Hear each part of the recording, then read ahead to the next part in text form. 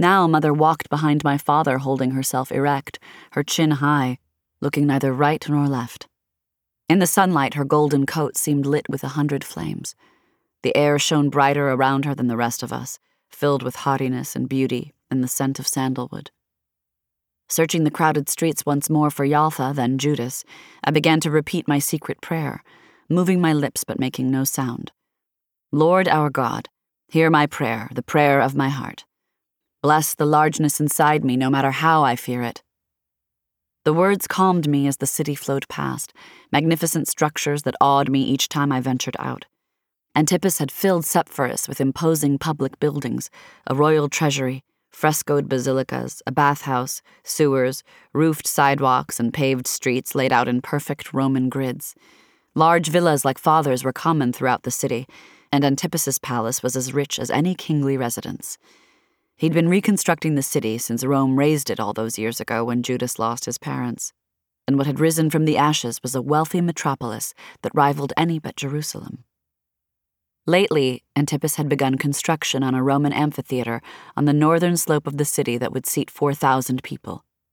Father himself had come up with the idea as a way for Antipas to impress the emperor Tiberius. Judas said it was just another way to shove Rome down our throats. Father, however, wasn't finished with his scheming. He advised Antipas to mint his own coins, but break from Roman custom by leaving off his image and replacing it with a menorah. The ingenious gesture gave Antipas the appearance of reverencing the same Mosaic law I'd broken earlier that morning. The people called Herod Antipas the fox, but my father was the slyer one. Was I like him, as Judas had implied? As the market came into sight, the crowd thickened. We plowed past clusters of men, members of court, scribes, government officials, and priests. Children hauled sheaves of herbs, barley, and wheat, armloads of onions, doves in stick cages. Women bore wares on their heads with bewildering steadiness. Jars of oil, baskets of late harvest olives, bolts of cloth, stone pitchers, even 3-legged tables, whatever they could sell, all the while greeting one another.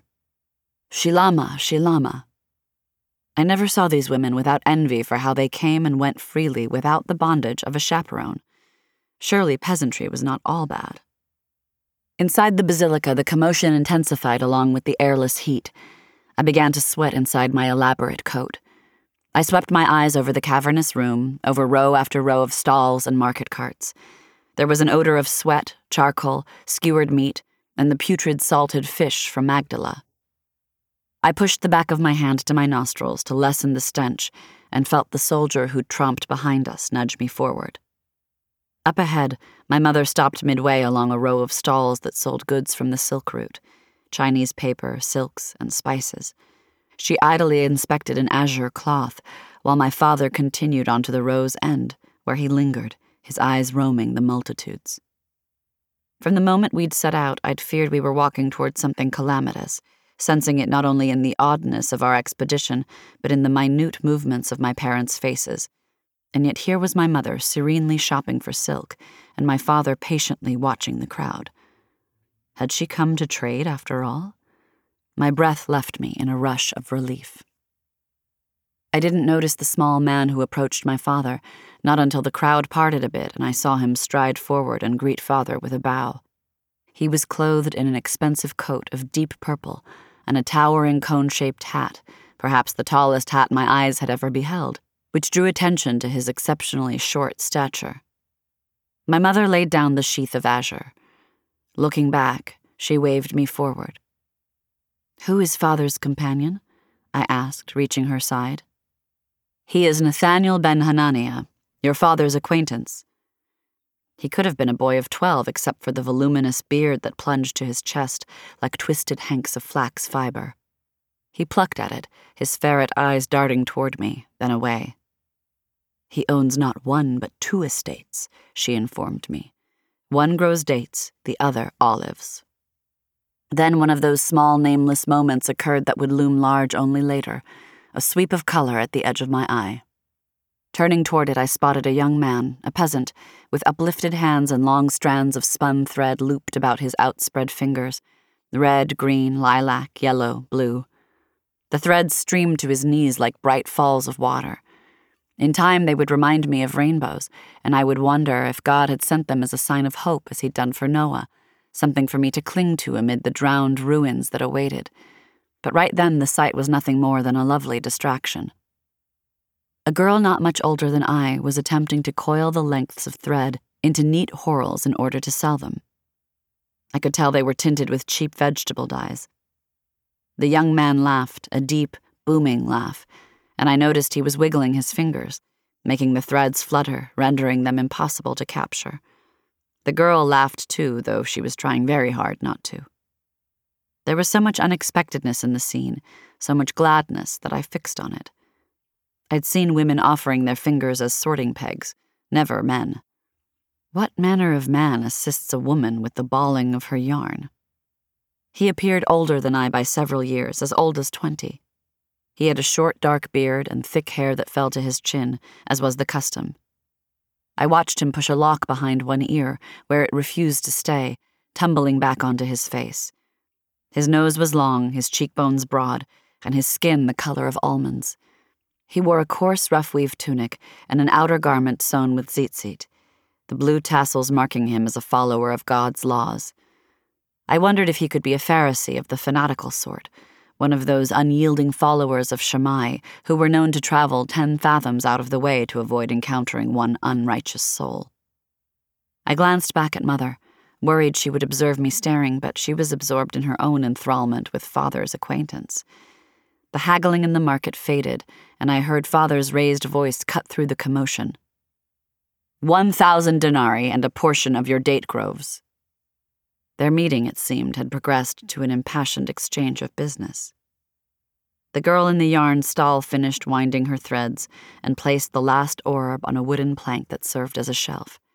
I'd thought at first she was the young man's wife, but seeing now how closely she resembled him, I decided they must be siblings.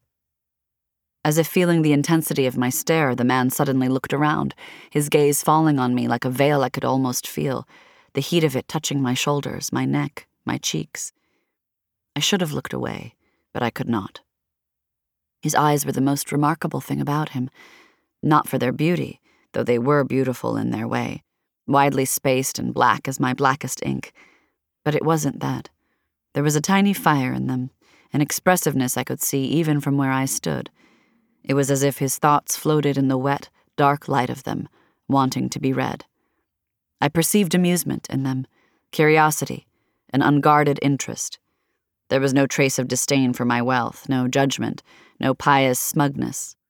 I saw generosity and kindness, and something else less accessible, a hurt of some kind. While it's true I thought myself skilled at reading the language of the face, I didn't know whether I really saw all of these things, or I wanted to see them. The moment stretched beyond propriety. He smiled slightly, a faint lifting of his lips, then turned back to the woman I thought to be his sister. "Anna," I heard Mother say, her eyes trailing from me to the peasants. "Your father has summoned you." "What does he want of me?" I asked. But already it was breaking over me, the truth of why we were here, the diminutive man in purple, the business matter. "Your father wishes to present you to Nathaniel ben Hananiah," Mother was saying, "who wishes to see you more closely." I looked at the man and felt something tear beneath the flat bone in my chest. They mean to betroth me. Panic started again, this time like a wave in my belly. My hands began to tremble, then my jaw. I whirled toward her. "You cannot betroth me," I cried. "I haven't yet come of age." She took my arm and whisked me farther away, so Nathaniel ben Hananiah could not hear my objections or see the horror on my face.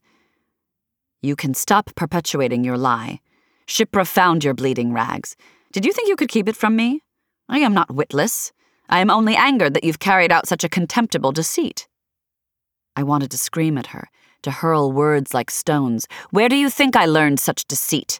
From you, Mother, who hides chasteberries and wild rue in the storage room."